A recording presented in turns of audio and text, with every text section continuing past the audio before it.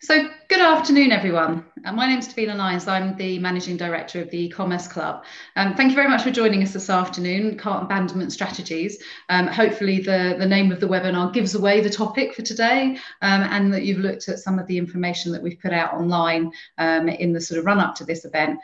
So I'll give you sort of like a little bit of an idea as to how we're going to run things, and also sort of some ground rules. We really want you to interact. So we've got an expert panel.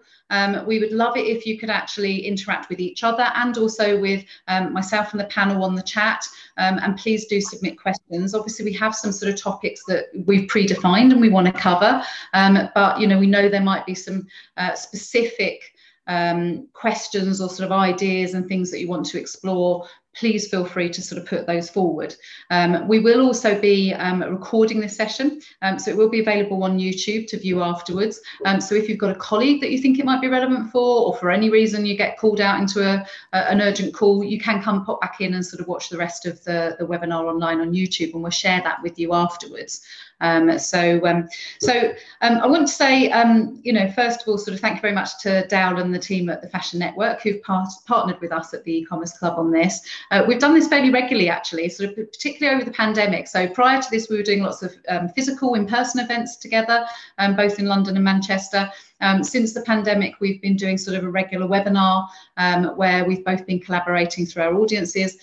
So obviously, Fashion Network is very much fashion focused. The E-Commerce Club is a broader focus across sort of all aspects of e-commerce. But really the idea behind these webinars is that it's open to everyone. So we've got CEOs, heads of e-commerce, and we've also got, you know, people coming in at the bottom of the funnel who are sort of coming in as assistants, or even some students that are sort of training at the moment and are wanting to kind of move into the e-commerce sector. So it's pretty broad ranging in terms of experience. And also broad ranging in terms of the people that are listening in. So I want to say thank you very much to GQ and LTV Plus for supporting today as well. So thank you. It makes it possible for us to put these on. And without much further ado, hopefully everyone's signed in now. I'm going to introduce the panel. So if I can introduce Kate first of all. So Kate, I was saying to you, I'm not going to do like a big spiel about how sort of fabulous you are and sort of how much expertise. If you can introduce yourself and tell everyone sort of, you know, what you do and sort of and how you sort of play a role in this industry, that'd be great. Yeah, absolutely. Thank you so much, Davina. So my name is Kate Nightingale and I'm a consumer psychologist. I run my own consultancy, which I basically call Human Experience Consultancy. And we work with retail, hospitality and tech brands all across their strategy, their customer experience, design of both online and offline channels, as well as innovation and insight. So some of our clients include Snack, an amazing software-in-a-box company, first one ever in Europe, actually. So we worked with them from absolutely beginnings on everything from their strategy to their web design to their brand community strategy to everything else. Swarovski, one of our clients, where we help them develop their global store concept, as well as lots of amazing new startups, including a radically transparent, sustainable and ethical fashion brand coming to UK in September, finally, after pretty much almost a year already of working on it. So as you can see, very varied. And on top of it, I lecture at Regent's University, London College of Fashion and Education. And that's just for fun. Excellent. And you said radically transparent, ethical brand. That sounds intriguing. What's radically transparent? Are they going to reveal everything about the whole sort of process, the whole supply chain? Yeah, pretty much. So the trouble with sustainability and ethical businesses right now, especially in fashion, is that there is a lot of, let's call it greenwashing. They say that they save something, or they say that they don't do something, but where is the traceability? Where is the evidence? Even the best ones in the market, you can't find any evidence, no information about any certificates, any of their suppliers.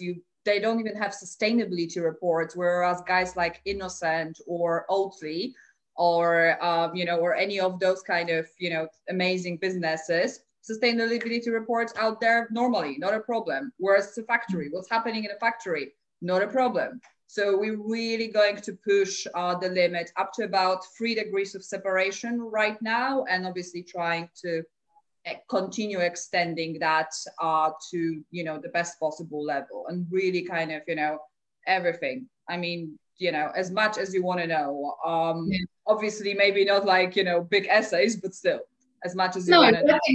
I think it'll be intriguing to see how that plays out in the marketplace, because I think it's what people have sort of promised to do, but no one's actually managed to deliver. So I'd be really keen to see if they deliver that. So thank you, Kate. So Hilary, if I can hand over to you, if you can tell everyone a little bit about you and your role at Forever Unique, that would be great. Thank you. Hi, everybody. So first of all, can I just make some apologies about the very extra nature of the background here? I've got an ill child downstairs who is fine, but I have retreated to another part of the house, which I wouldn't normally sit in. And so I've got wallpaper going on, I've got curtains going on. I mean, it's very extra. It's very me, really. But I apologize in advance because a small child may wander in at some stage. I hope she doesn't. She knows what she's up to and she's got lunch. But I apologize. Hilary, so about that, we understand. It's like we're all working from home, so it's not a problem at all. And I love flowers. I love flowers, and look, I'm quite extra in my dress, and I love patterns, and you know, God, I've got sequins on and the average, you know, weekday, so I'm very happy with it. But it is quite a visual assault on the senses. So my name's Hill. So just to be clear, I'm not anymore brand director at Forever Unique. I do quite a lot of senior level consultancy work for mostly pure play fashion e-commerce brands. I specialize in direct to consumer stuff, mostly because it's what interests me, and fashion is kind of my first love. Although I have done quite a bit of work in other verticals. And I tend to go into businesses where there is a problem or a need. So for example, with Forever Unique, which is a mid to high end occasion wear retailer, or at least was pre-pandemic. I'll come back to that. There was a need to switch platforms, e-commerce platforms. We were on a legacy platform, need to switch. And there was also some commercial need to really get under the skin of how the business was working from a KPI point of view. Things weren't going exactly brilliantly. So they needed someone to come in and kind of steady the ship a bit. This was all pre-pandemic. So typically that's what I do. I go into businesses where there's a problem to solve. So I've done quite a bit of work in fast fashion, in sectors that are much older. So I'm quite a specialist in old lady footwear. I've worked for both pavers and hotter shoes, which they both do a lot in that space. Equally, I've done a lot of apparel stuff as well. So Forever Unique, which is where I most recently was. I'm doing some consulting for a different brand at the moment, but I sadly can't mention who they are. But Forever Unique was pre-pandemic, mid to high-end occasion wear, sequins through and through. This is actually a Forever Unique sweater. And my role there was to re-platform and to steady the ship and to bring in a new team. And then the pandemic hit. And so, of course, my role became very different. And it was about really trying to nudge our product proposition to ensure that we would continue to trade during the pandemic. So to make sure that instead of selling amazing sequin frocks and gorgeous tailoring, we actually needed to sell glamorous loungewear and glamorous things to wear at home, whilst also trading through our residuals, which was quite the tough gig. So that's me. I hope that helps. That does. That's excellent. Thanks, Hilary. So GQ, I'm going to hand over to you. Now, for you, actually, what we want to understand is a little bit about you personally and sort of your role within the company, but also if you can just give us a little bit of an idea about LTV Plus as well, just so that we've got some context as to your expertise. Sure. Thanks a lot, Davina. So my name is GQ, and I'm the co-founder and CEO at LTV Plus.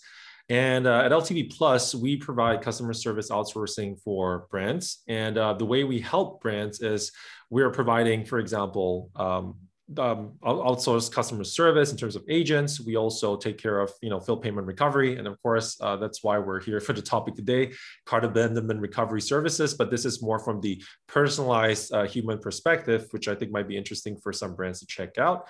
And what can we do for your brand? Well, our goal with every client that we work with is number one, to increase sales and customer satisfaction, ideally 24/7, depending on if you're working globally.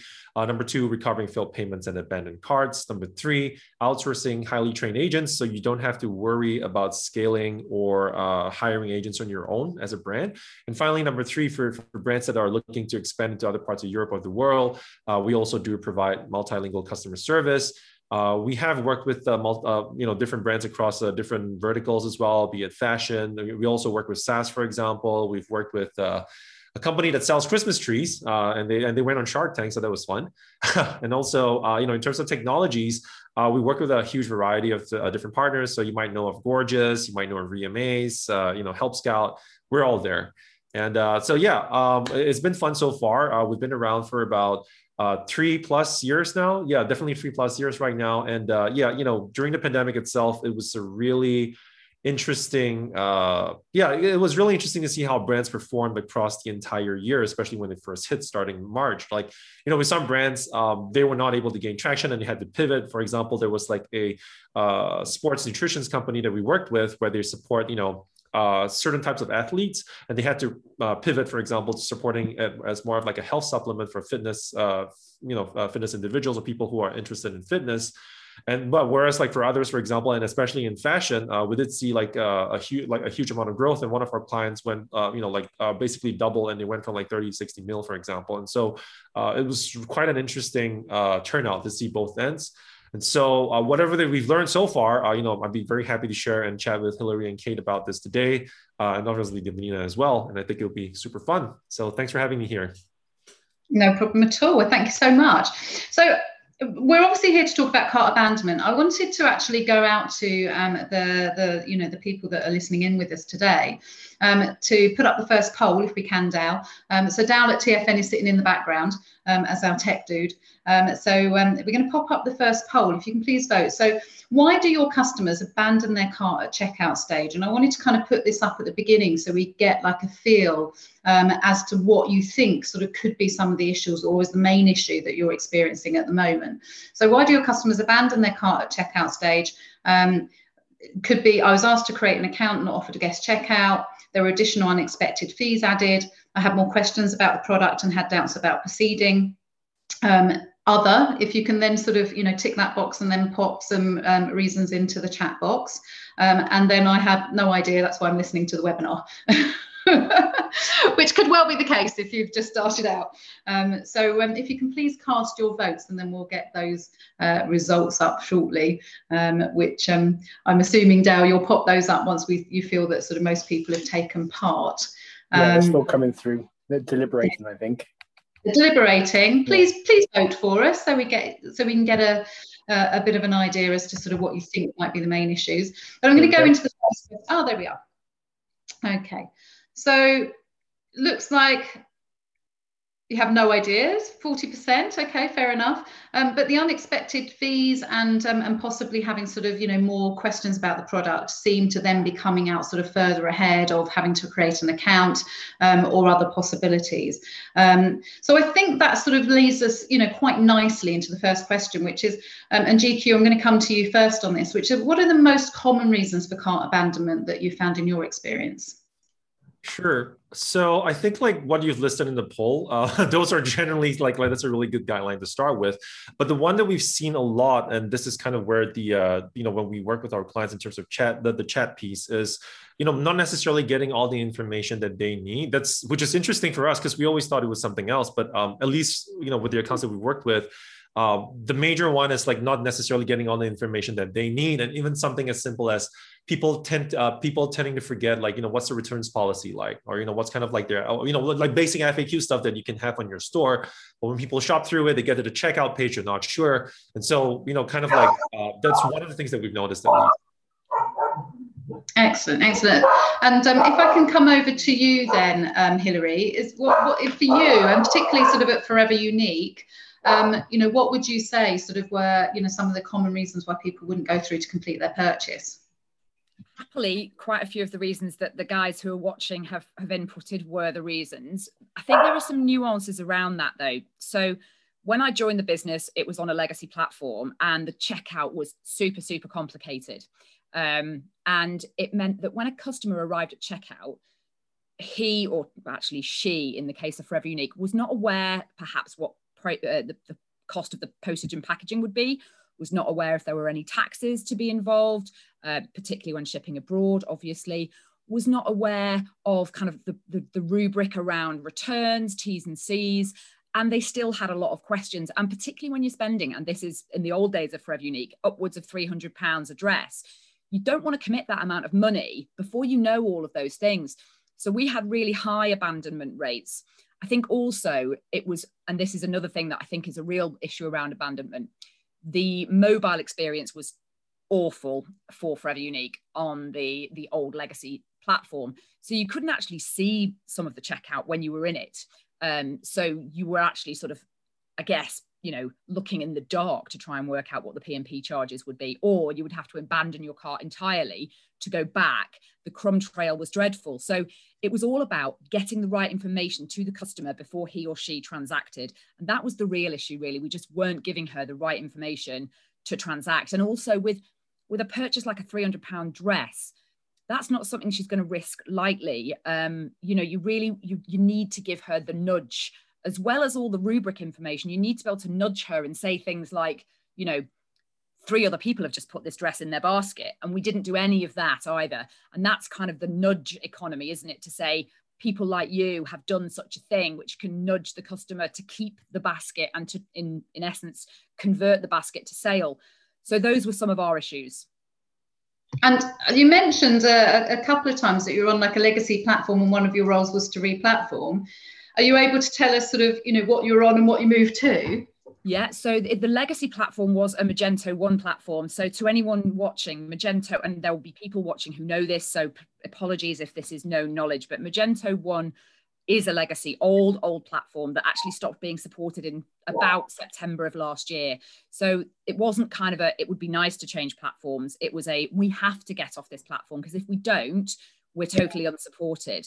So the choice was then between a Magento 2 platform or a Shopify platform or a bespoke platform. In the end, we ended up with a bespoke platform for reasons I don't think are probably salient, but it was a good deal economically at the time to do that.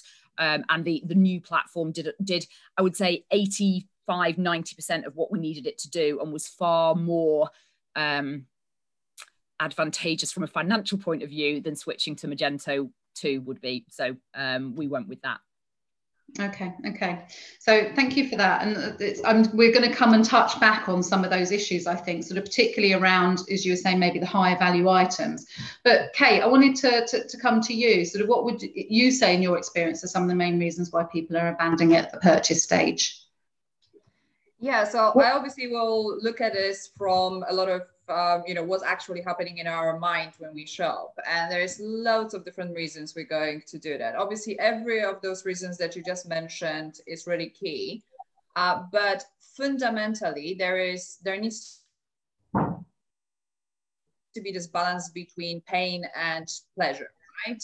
And sort of managing an expectations rather than having an uncertainty and almost pretty much, an uncertainty of what you're going to get, but almost pretty much an entire certainty that there's going to be a level of pain that you need to go through in a checkout. Because let's face it, it's either super difficult, or there's going to be a weird shipping fee, or it's not going to arrive when you want it to, or something else is going to happen, or you can't do a guest checkout, or they're asking you some weird personal information that are not necessary, or whatever else, right? But also we need to consider why people put stuff in a basket, and it's not always to actually transact. Let's face it. So we have impulsive shopping, tons of it.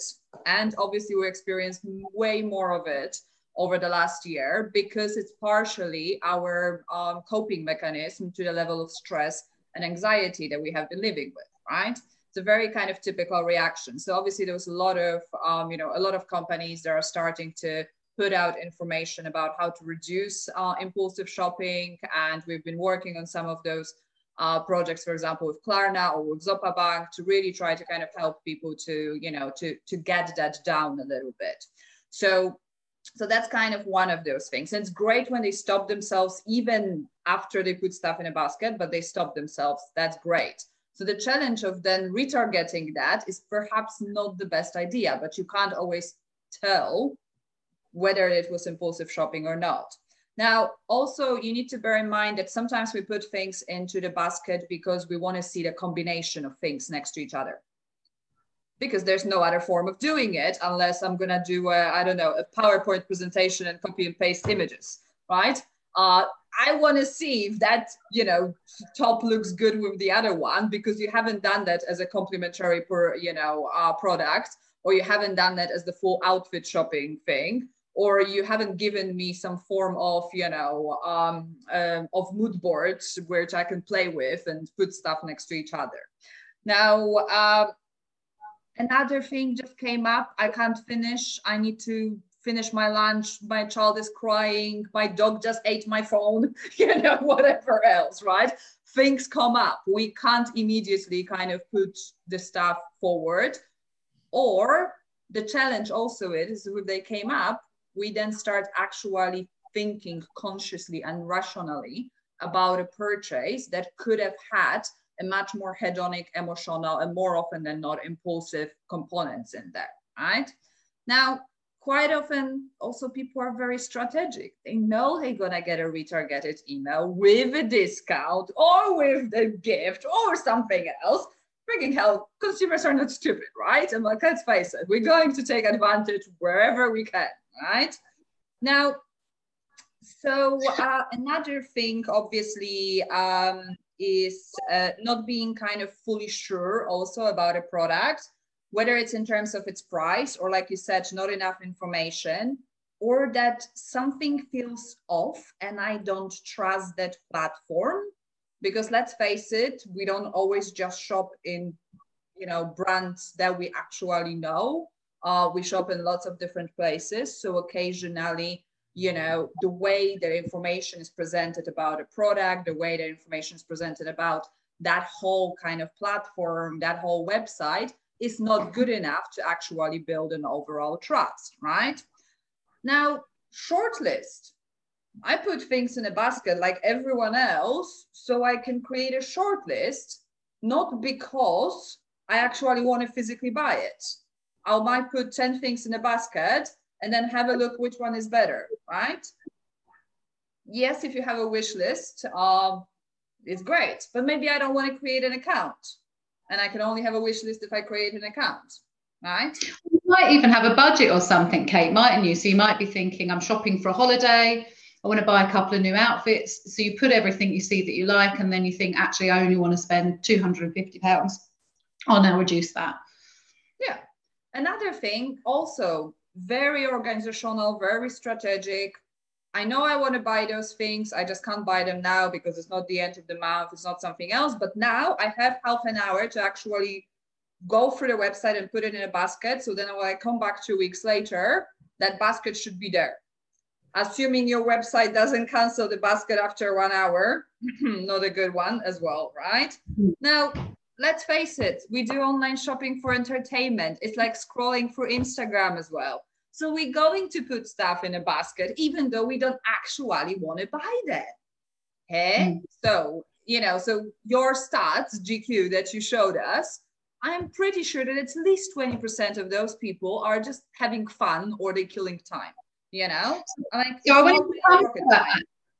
Sorry, Kate, I wanted to come to that actually, GQ, because Tracy was asking, wasn't she, about, what would be a kind of average cart abandonment rate?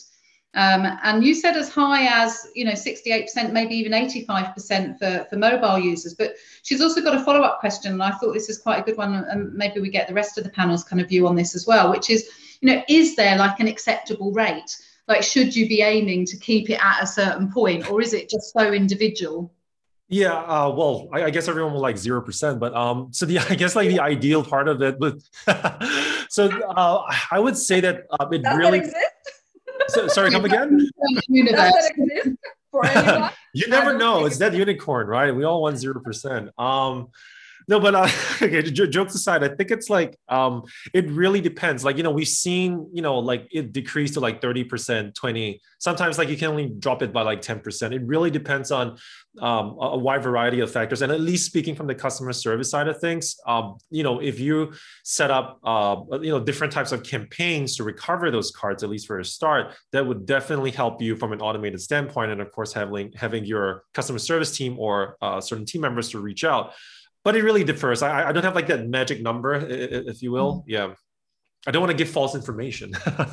No, exactly. But I don't know, Hilary, in your experience at Forever Unique, was there like did you have a sort of a target rate? Yeah, or we really did. We had, when I joined the business, we had an abandonment rate on desktop, which was about 30% of traffic, because the customer was quite mature for Forever Unique. She's definitely a shopper who obviously loves her devices and is getting more familiar with mobile devices all the time, but she's definitely 45, 50 plus. And we did have quite a bit of desktop shopping. I think also because there was a lot of detail on the garments, customers would come to desktop to examine the finer detail of sequins and exact finery in the garment. So for us, desktop was about 80% when I joined, and mobile was at about 85%, which is really, really high. I mean, obviously abandonment rate is category specific, it really is, but for apparel, I wanted to kind of be more in the, let's say, 70s for desktop and the sort of 75s for mobile. That was really what I was aiming for, and particularly because it's quite a considered purchase. And what we didn't have a lot of, just to go back to a point that was made, we didn't have a wish list functionality in the legacy site, so we didn't have people creating wish lists. And equally, we didn't sense we had a lot of people creating, say, 10 things in their basket to then whittle them down to 2, because that just wasn't the kind of shopping I think women were doing for Forever Unique at the time. I think they would see a dress and think, right, that's the dress, and I'm going to put that in my basket. The average items per basket for Forever Unique was about 1.2, which of course is a nonsense figure. Nobody buys 1.2 dresses unless they've got 1.2 bodies. Nobody's got 1.2 bodies. But there wasn't much add-on. After the pandemic, Hilary. Well, to be honest, yeah, I'm sat here in a pair of jeans that frankly shouldn't fit me, but do. Happily, they are very comfortable because they are, and I'm not thrilled about this, they're some old maternity jeans. Oh, okay. Look, the pandemic takes us all in different ways. Exactly. So we're now all 1.2 of our former selves. We're all 1.2, so Forever Unique's number was great. But in all seriousness, most fashion apparel businesses have, might be 1.5 or 1.75 or 2.4 items per basket. We were at about 1.2. So generally customers were seeing a dress and going for that dress. So there wasn't a lot of building baskets to compare and contrast. We just knew that it was real problems with checkout and legacy platform issues around checkout, and not doing enough to show her the truth of how much P&P would cost and, what the taxes would be, shipping to America, etc. None of that was built into the basket on Magento 1. It's a horrible platform. Thank God it's dead, frankly. And yeah, we could build all those things into the new platform. Yeah, I'm gonna jump a little bit just down those. I'm gonna come back to the poll because I actually want to kind of go back to you, Kate, because you gave us some really interesting sort of ideas there on what people are using the basket for. They're almost using them for sort of other functionality, for sort of wish lists or for identifying sort of the price of maybe sort of a selection of items, and then thinking about how do they refine.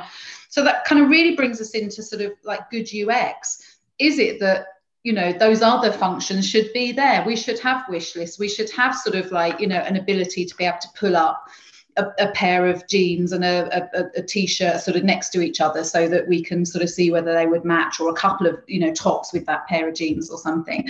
So is that where sort of some of these companies have gone wrong, do you think, with their sort of their cart process? So my favorite answer to absolutely every question that anyone can ask me is it depends.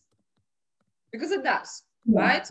Precisely what Hilary said. For her, it wouldn't make any sense. That wasn't the reason, because of the uniqueness of their product, right?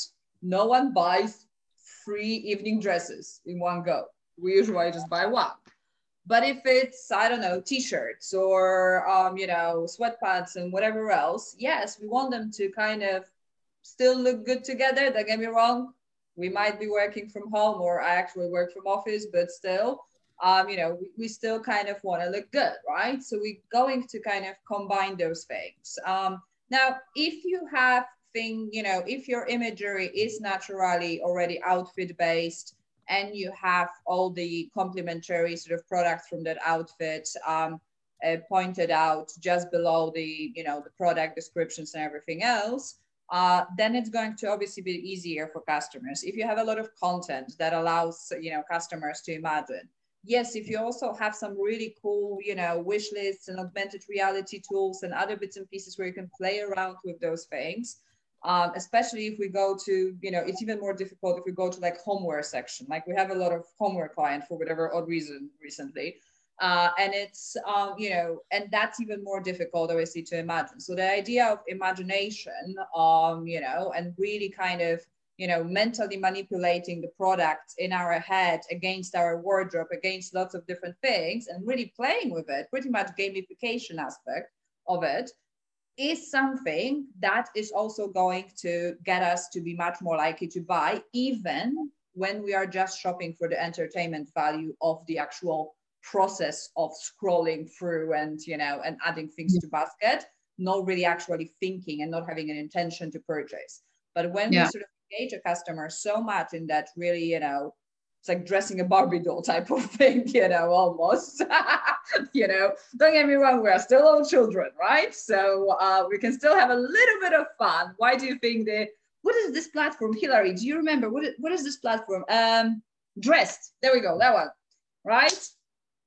I'm like, that's how it works, right? You're still on mute, Hillary, by the way. Yeah, I mean, that was such, and do you know, for a while, and it's bonkers that I even remember this, but I am pretty old. Boden for a while used to have a tool on their website whereby you could literally create a virtual avatar of yourself. You could drag a top on, trousers on. Now, I'm not a huge Boden fan. I quite like some of their products. I buy a lot of their product for my kids. Not that they're grateful, but I used to love that drag and drop facility just to play with it, just because I'm a girl at heart who loves playing around with clothes and fashion. And so it was great. And I love that. Now that functionality doesn't exist on the website anymore. My guess is that it was clunky, but it was such a great piece of tech. Brilliant. And it made me buy things I never would have bought. There we go. So GQ, I'm going to bring you in at this point. In terms of kind of UX or maybe even some of these kind of sort of, you know, quite sort of fun gamification technologies, you know, is there anything there that you sort of recommend or you think that people should be sort of, you know, considering implementing? Sure. Well, I can speak from the experience because I've never tried the platform before. But you know, in terms of the user experience, not so much on the gamification piece that we've seen just yet, but yeah, just making sure this is like probably repeating like the same thing over and over, but really just making sure that your entire store is responsive from start till finish. You know, and depending on the kind of plugins and tools that you've implemented on your site, see how that experience is actually working on mobile, because people might tend to forget. And, you know, for example, a simple example is like you have your chat bubble covering your, your purchase button, for example. You know, something, no, trust me, it's happened. And I have seen that with certain, with certain accounts, but people tend to forget. And they're wondering, like, okay, ever since they launched live chat, for example, why are they getting like, such lower rates on sales for mobile? And that's actually one of the reasons, right? And on top of that, it also depends on, not just the chat bubble, but like any other, for example, like you might be featuring, like, for example, the social proof types of bubbles that are popping up, your Facebook Messenger. You want to be sure that that is properly optimized. And this also kind of answers, I guess, Natalie's question, like, what's the biggest frustrations at checkout? So that is a super huge one. Like, bring Natalie's question in. So thank you, GQ. Yeah, no worries. Yeah, because like we get the customer feedback, right? Because we're helping them with customer service, and we're like, hey, we can't buy because the chat bubble was in place. I'm like, oh wow, like, why was that integrated this way? And so it's also good feedback. Yeah. And naturally notice that like the color of the button, for example, it's like, it's such a simple thing, but so many businesses just get it wrong. they put just the wrong colors, or they put a color that kind of looks like the, you know, like the product is out of stock. So gray, for example. Avoid gray as much as you can. It's not really a good color for anything, to be honest, in terms of any human behavior. Not to mention emotions. I'm like, nope, we have way too much gray already. Wait, what color should we be using? Sorry? What color should we be using on our buy buttons? To be honest, again, it depends what are your primary and secondary colors, but generally I would rather focus on the secondary color from your color palettes rather than the primary ones for the buy buttons or for to add to basket buttons. Also differentiate some of them, or go to basket button. You need to kind of make them differentiated, add to wish list as well. So I don't know if you guys know, but general trend right now is brands tend to kind of develop color palettes that have between 20 to 60 colors in them, to really kind of play with those all across e-commerce, social media, product, packaging design, everything. It is really such a powerful tool, just the color. I'm not to even mention shape or placement of it, or basic functionality, like I'm actually able to put my name and it, you know, and it doesn't kind of do weird things. Or like if I'm putting my card details, I actually have just a numerical, you know, keyboard, as opposed to the little tiny one that I can barely see on my phone, you know, and try to put an exact, you know, card numbers. And like, you know, some of the basic things, or like security as well. There isn't kind of enough of the, you know, of the sort of trust element built around security a lot of the times. So, you know, so your payment providers that are much more sort of trustworthy, also important. The choice between type of payment providers, the choice between delivery, you know, providers as well, because you might, for example, use 2 or 3 couriers, but I really hate one because I had a really bad experience with them recently. And I don't want them to deliver my thing because I'm just going to scream at them when they enter my, you know, building, you know, because that's how bad an experience was, for example, right? And that obviously is going to be detrimental to my relationship with your business. And choice is also one of the best ways of actually increasing sense of control for us as human beings, which, let's face it, we all know how little of it we have right now, right? So, and how strongly we crave that. So any kind of level of, you know, of choice, of being able to impact on things and being able to personalize an interaction, whether I choose to be, you know, do it for a video chat, or whether I choose to do it for a normal chat. Can I email you? Can I pick up a phone? Can I do this? Can I do something else? Can I leave the basket right now and it's going to be there in 2 days because I have to cook a dinner and I don't know, take care of my sick child or whatever else, right? All those kind of basic stuff, but like the design element is so crucial. And it's colors, so important. shapes, yeah, so important. So important. And it's not just about I also find, so not just about having choice. Customers definitely want choice, but they also want control, you know, particularly in this pandemic time. And yes, we're coming out of it, and that's great. But during the past year, consumers have felt totally and utterly out of control. They haven't been able to control so much in their lives. So the more that you can give consumers the information they need to allow them to take control of the process. You know, I want to pick it up at the parcel shop. I don't want it sent to home. I'm a big one for that because I don't want my husband to see how many things I get delivered. So I can go to the parcel shop whilst I pick up the grocery shopping, and he'll never know how many parcels got delivered, which is absolute genius. But I want to control that. I want to know that that's what I've chosen. I want to control which, as you say, which courier I use. I want to control the way I finance it. So Klarna is great. You know, on Forever Unique, we saw a huge change in abandonment rates just by offering PayPal and Klarna. So giving the customer some ways to take control over her finances and her shopping sort of methodology. That was such a huge thing. And I think that will continue post-pandemic. I think the customer feels, look, you know, yes, it's great, I'm out shopping again, but I still want all those controls that I put in place during COVID. I still want to be able to really control how this all works. Yeah, I think that's the payment options. I wanted to come over to you and GQ on as well, because I think you're right, actually, Hilary. I think offering sort of like those other options. there's a couple of things I was thinking about there. There's obviously sort of, there's being able to spread the cost. There's, needing to provide sort of a range of methods for people to be able to pay, the impact that maybe adding PayPal can actually have. And then when you're thinking about adding things like PayPal or Apple Pay, often that's also about people being able to instantly populate the information with their, address details, their sort of, their full name details, their sort of card details. They don't have to type all of that stuff in. So I'm just wondering, GQ, do you think there's like, should you offer everything, or should you offer sort of one choice of each type of payment option? Do you have any kind of thoughts on sort of what payment options should be offered?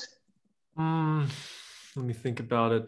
Well, I guess it really depends on like the markets that you're serving, right? So, I guess a variety would be great, because like you don't want that to be a friction point for people. You and I guess like kind of like really like common thing that we think about in the company is, we want to meet, or rather talk to our customers where they want to be, engage with customers where they want to be engaged on. And so I think this also applies to kind of like, what payment methods are available in their country or where they are. That's something that you want to offer. So that way it reduces the friction. Because the point is, the less friction that you create for the overall shopping experience, the better, right? If I can just do Google Pay right now. No? Okay, so Kate has something else. So I'll turn to the expert here. Kate is the expert in this. So so what's your view, Kate?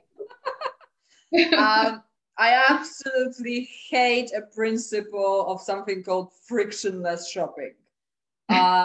Nothing that's actually frictionless or almost frictionless in life is meaningful. Nothing, and it's valuable. I like to divide it into meaningful and meaningless friction. So my meaningless friction, yes, I can't choose my own payment. I can't choose how I'm delivering it. I can't see how much it's going to cost me. No, but I want to have a little bit of a meaningful friction, such as, would you like to personalize your product? Have you forgot about this? Or how about this kind of pair of shoes with that outfit? Why wouldn't you, Or would you like to vote for which charity we actually going to give, X percentage of your, of your order? Those are some of the meaningful things. Or would you like to speak to Susan from our, from our customer service team to answer some of your questions? Those are things that are actually meaningful in some form or another.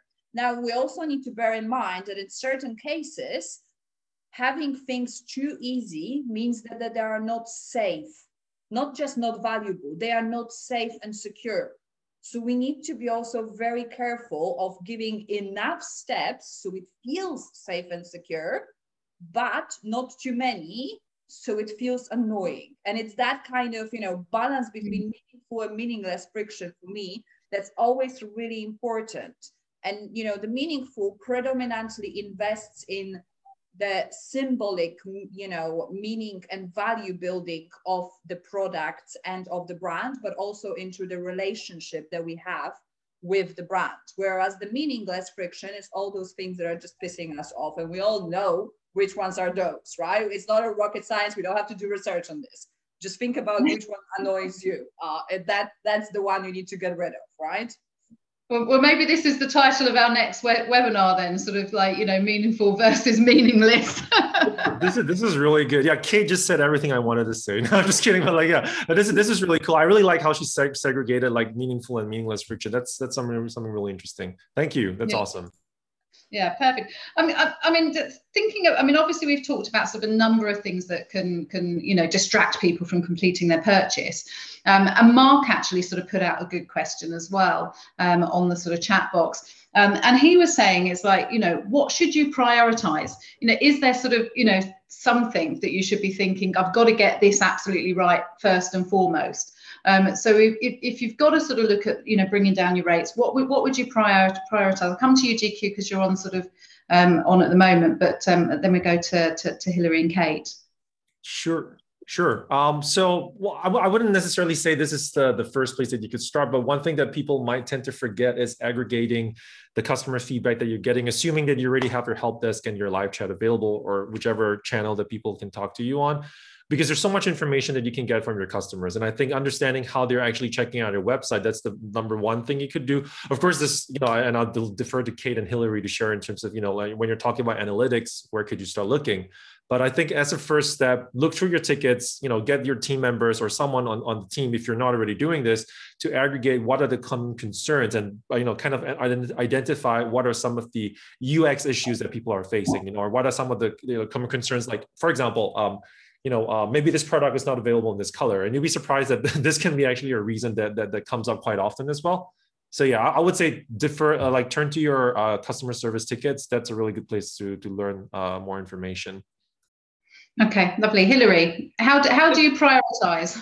So for me, the top one, and I've done this a few times now in different businesses, the top one has to be speed. And again, it's back to this whole control thing. I've seen so many clunky checkouts that have stage 1, stage 2, stage 3, stage 4, and you're not telling me where I am in those stages. So I don't know whether or not, having entered my address, that's the end of it, or I don't know whether there's going to be 3 more boxes to sort out after that.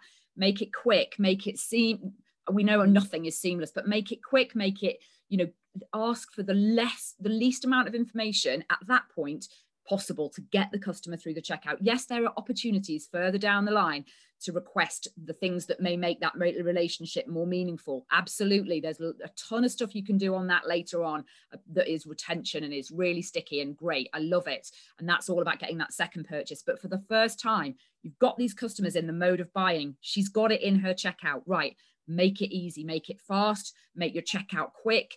And I would also say, having seen it work really well, offer a couple of ways to pay. So offer your PayPal, offer your Google Pay, offer your Klarna. So again, I have control. It's going to be quick and I've got control.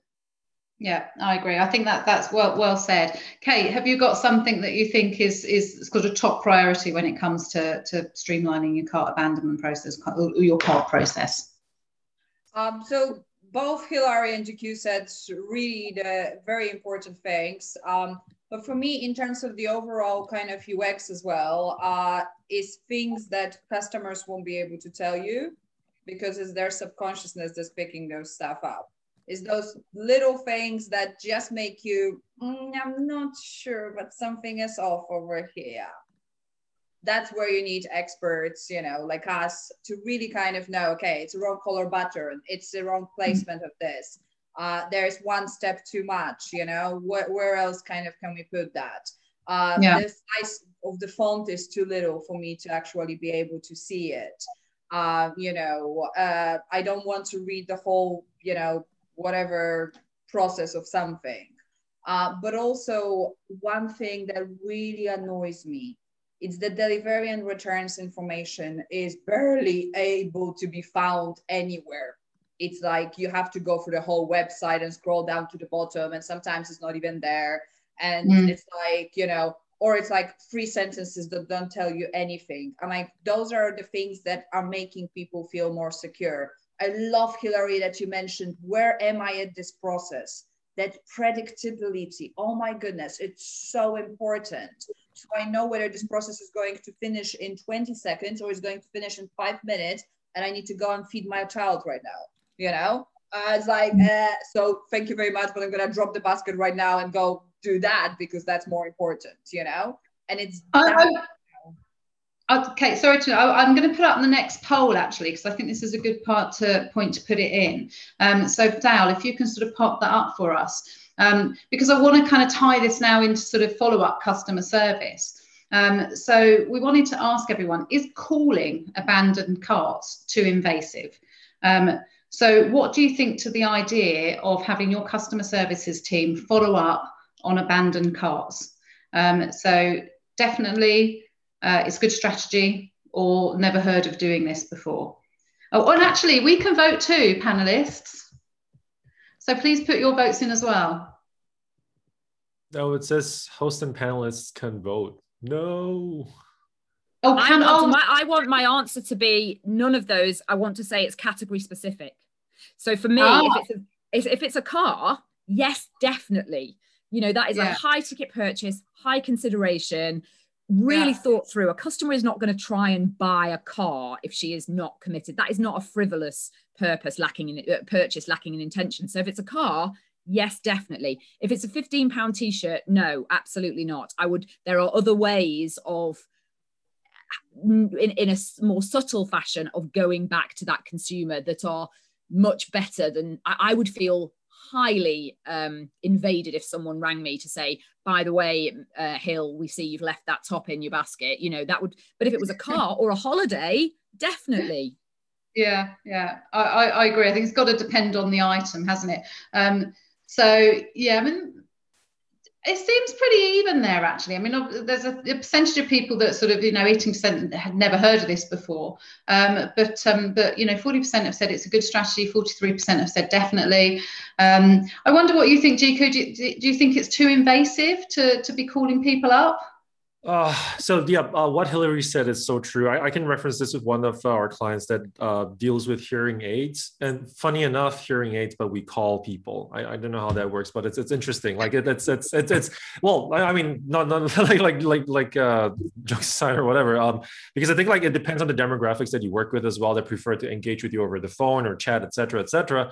So we found that previously when they were abandoning carts, and their devices are worth a few $100s at least, almost like you can maybe almost close to $1,000, right? And so what happens here then is that they're able to call them up and also obviously go through any doubts that people might have, and they actually get a lot more sales calling up abandoned carts as a result. So that's an example. Like Hillary said, of course, a car is way more expensive than that, but a higher value item, or like if your average order value is super high, that makes a lot of sense. But if you're doing fast goods, then it's not only probably invasive, but it's also a waste of your time of your customer service team, because you can't hit everyone, right? So yeah, that's just speaking from one of our experiences. Yeah, no, absolutely. Okay, so I mean, so what would you say are the best ways for sort of customer services to help support the cart abandonment? Sure. So yeah, I think like if you want to do it like non-invasive, one of the most popular platforms right now. So we have email, but there's a lot of noise going on there, right? You're sending out newsletters, you're sending out follow-up drip campaigns. A really good one is text. So if you're able to do SMS texting, if people have opted in with GDPR, that's a really good way, because SMS has like a open rate of like 90+%, and that's what we've seen. And so that's a really good way to kind of jump in and kind of follow up. In this case, like for example, if we're talking about goods that are sold like in more of like quantity in this case, and you could send out things, for example, like, oh hey, I noticed that you have like your top or whichever stuff in your checkout, and this is like a first time visitor, for example, you could offer a certain special one-time offer kind of thing, so people would purchase. But then that kind of leads, as Kate has mentioned, a bit more of like an impulsive purchase, right? So just kind of around that. But like I think texting is really quite good. And to add on top of that is that when people do actually reply to the SMS, don't just leave it there. Get your CS team members to also engage with them, because then you'll find out what do they really want to order. Because like maybe they didn't engage with you on your site, they didn't drop you an email. Now they can do it over SMS. There's no time pressure, right? If I send you an SMS now, I could check my phone 8 hours later because I'm busy, right? And so there isn't that time pressure, and you can actually figure out like, does the person actually want to purchase this product, or could I possibly include an upsell opportunity, depending on what they want. So the goal, of course, is that you want to propose products that people actually want, so that they stay longer with the brand and ideally become evangelists, not just like making that quick sale, so to speak. Cool. So you're saying sort of, text and email, you would say are probably the best ways to sort of follow up afterwards. Text like if you're not doing texting right now, yeah, but I think email should be pretty much standard for most brands. If you're not doing email, then you should probably already get started a long time ago. But text is definitely the one thing to consider. Yes. Yeah, absolutely. I think Hillary. Text is amazing. Text can be amazing, and I've seen certain brands use it really, really well. But again, I put a bit of a caveat on the text, because I think there are certain brands that shouldn't do that. And again, they are probably brands in the very, very high-end premium fashion space, so higher end than Forever Unique, but I'm talking about the sort of really high priced tier. I think those guys need to be really, really careful about cart abandonment strategies in general. So I'll give it a good example. Obviously, many of the big houses have been really late coming to the e-commerce party, and so they now finally, took them a long time to wake up, have e-commerce websites. You can buy Gucci from Gucci. Whereas before you couldn't, and you had to go into store. But I think you have to be really careful not to be, and somebody once said this to me and I thought it was so powerful, you have to be careful that you don't become the salesman running down the street after the customer, shaking the shirt at him and going, buy, buy, buy. Because if you're a premium brand whose cues are all about luxury and not about impulse, doing that can feel really wrong and can really damage your brand. So I think you have to think about what emotion set the customer is in. And I think, it might be very attractive and very, seductive to Gucci to think, well, if somebody's put a £3,000 handbag in her basket and she hasn't transacted it through, I will digitally chase her down the high street, showing it to her again and again and again. If that were me and I wanted the luxurious experience of a Gucci, I would find that very, very off-putting. So I think they have to find other ways to bring those customers back, be it via Instagram, be it via bloggers, be it via all different ways to really re-entice that customer. But I don't think, text would be the appropriate medium there. Yeah, no, I agree. So we've only got 5 minutes left. So I'm going to come to like a kind of sort of summation now. You've been great, by the way, everyone. It's been really entertaining. I hope everyone's been enjoying listening in. And I think we could go on for ages. But I want you to kind of, if there's like a kind of sort of top tip or top takeaway from the discussion today, then, let's leave everyone with like a kind of tidbit as to sort of think about, this is a thing I think is most important for you to be going back to the office with. So Kate, I'm going to come to you first on this. So what would be your kind of sort of your top takeaway? So for me, it's always about really defining what you want people to feel, think, and do. And we do that for all of our clients at every tiny minuscule step of anything. Doesn't matter whether it's online or offline experience. Because if you don't actually know how you want them, for example, to feel, or, what kind of information they need to actually fill in, so the basic do, but especially that feel element, you don't really kind of know how to then design it, because your colors will differ, your shape will differ, the movement that you're asking people to do with their cursor will also differ, because even that movement can affect the perception of value and price and things like that. So all of those things need to be kind of considered. So really setting those clear objectives of, that experience that you want people to have, all of those emotions, and how that moment also supports your overall relationship building, because this is not a final moment of their journey. Excellent, thank you. So Hilary, you've got a minute to give your sort of top takeaway, and then we'll come to GQ. So for me, less about the psychology, although I think that's extraordinarily important. This is just about transactional stuff for me. This is make it slick, make it quick, show people where they are in the process, tell them it's 2 steps of 5 or 3 steps of 4, and make it clear on mobile, and so that they can get through it quickly. This is all about taking hurdles out of the customer's way that get them through checkout, and it's so important. Yeah, absolutely. Well said. Thanks, Hilary. GQ? Takeaway would be to, offer a personalized experience, and also be contactable, be reachable. Because sometimes just like email alone may not be enough, but you want to allow customers to reach out to you, so that way, if they have any doubts or anything along the way, you can learn from them and improve your overall customer experience as a result. And of course, give you the opportunity to, ideally recover the cards that you're losing. So focus on customer service. Don't forget about it. Customer service, excellent. So I'm going to sort of like bring Dal back in from the background in this sort of like final couple of minutes as well. So I wanted to kind of say thank you very much to all of our panelists for taking part. So thank you, Kate. Thank you, Hilary. And obviously thank you, GQ, and to LTV Plus. But also we want to do a sort of networking thing after this, Dal, don't we? So I thought it'd be good to bring you back in, and then we can kind of explain to everyone what we want to do. Whole thing, yeah. It's we're just going to have a 20-minute speed networking session. So if you want to get a chance to speak to the panelists or Davina and myself, I'll share the link again in the chat box, and it's just going to be a speed networking format. So you'll just get paired off with either one of your fellow delegates or one of us, basically. So yeah, I'll share the link for you now, and hopefully see you all there in the bar. or the I virtual saw you bar? shared it a few minutes ago, so I'm just grabbing it myself. But yeah, I thought it was worth kind of sort of flagging to everyone.